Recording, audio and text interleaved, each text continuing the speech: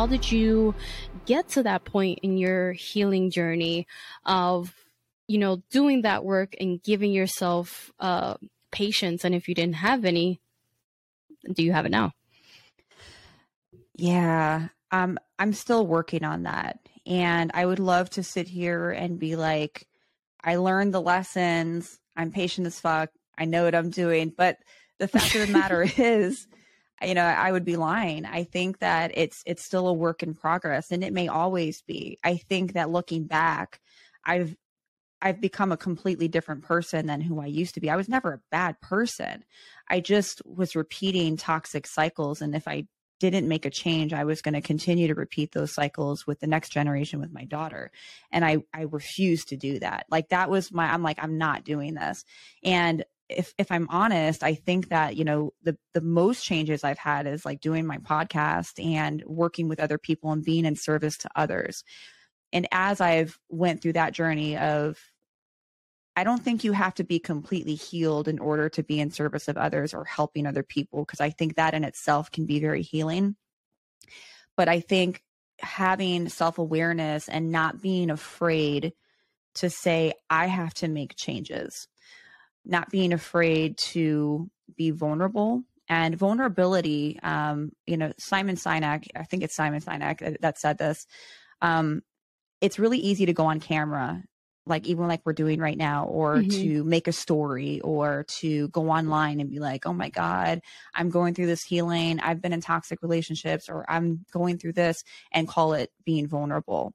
But real vulnerability, and I'm not discounting that, but real vulnerability is when you can sit in front of somebody and have an uncomfortable conversation, or say, hey, this is how I'm feeling, or I apologize for this, or when you do this, it makes me feel like this, or I just need to tell you how I feel about you. That's vulnerability, because those are conversations that a lot of people are very uncomfortable having. And so I think once I started trying to get more comfortable with doing those types of things, being able to let go of the ego and not always have to be right, not always having to be the person in the room who knows everything. And I think more importantly, learning how to be a better listener, because that's something that I think a lot of people struggle with, because we're always trying to listen to respond, not necessarily give somebody space. Like when you can say like, I'm here and I'm holding space for you, that's huge. That right there will transform your relationships, when you can actually sit down and hold space for somebody else with nothing in return. A lot of people go through relationships and it's transactional, even if they're not really aware of it, or they're not purposely trying to do that. But we live in a very transactional society. I'm doing this for you, so in return, this is what I expect. And in a way, you can call that boundaries. Yes, you should have certain expectations or desires, but not everything has to be transactional, especially when it comes to relationships. So I think when I started to actually view things from a different perspective, for things not being transactional, like I want to do this for this person because I care. I want to be a better listener because I care. I'm not going to get defensive. For example, one of my really good friends the other day, she tells me out of nowhere, she's like, you always talk about your life and that's fine. She's like, but you don't ask about like what's going on with me too often. And I'm thinking to myself, like, yes, I do. But then I had to stop myself. And I'm like, well, if she's telling me this, let me hold space for her and kind of understand where she's coming from and say, you know what, I will do a better job of trying to ask more about what's going on with you, to hold space for you, because maybe I have so much going on right now that I'm not even consciously aware that I'm not doing that. So just making those little changes for me like really made a big difference. And I'm still working on it.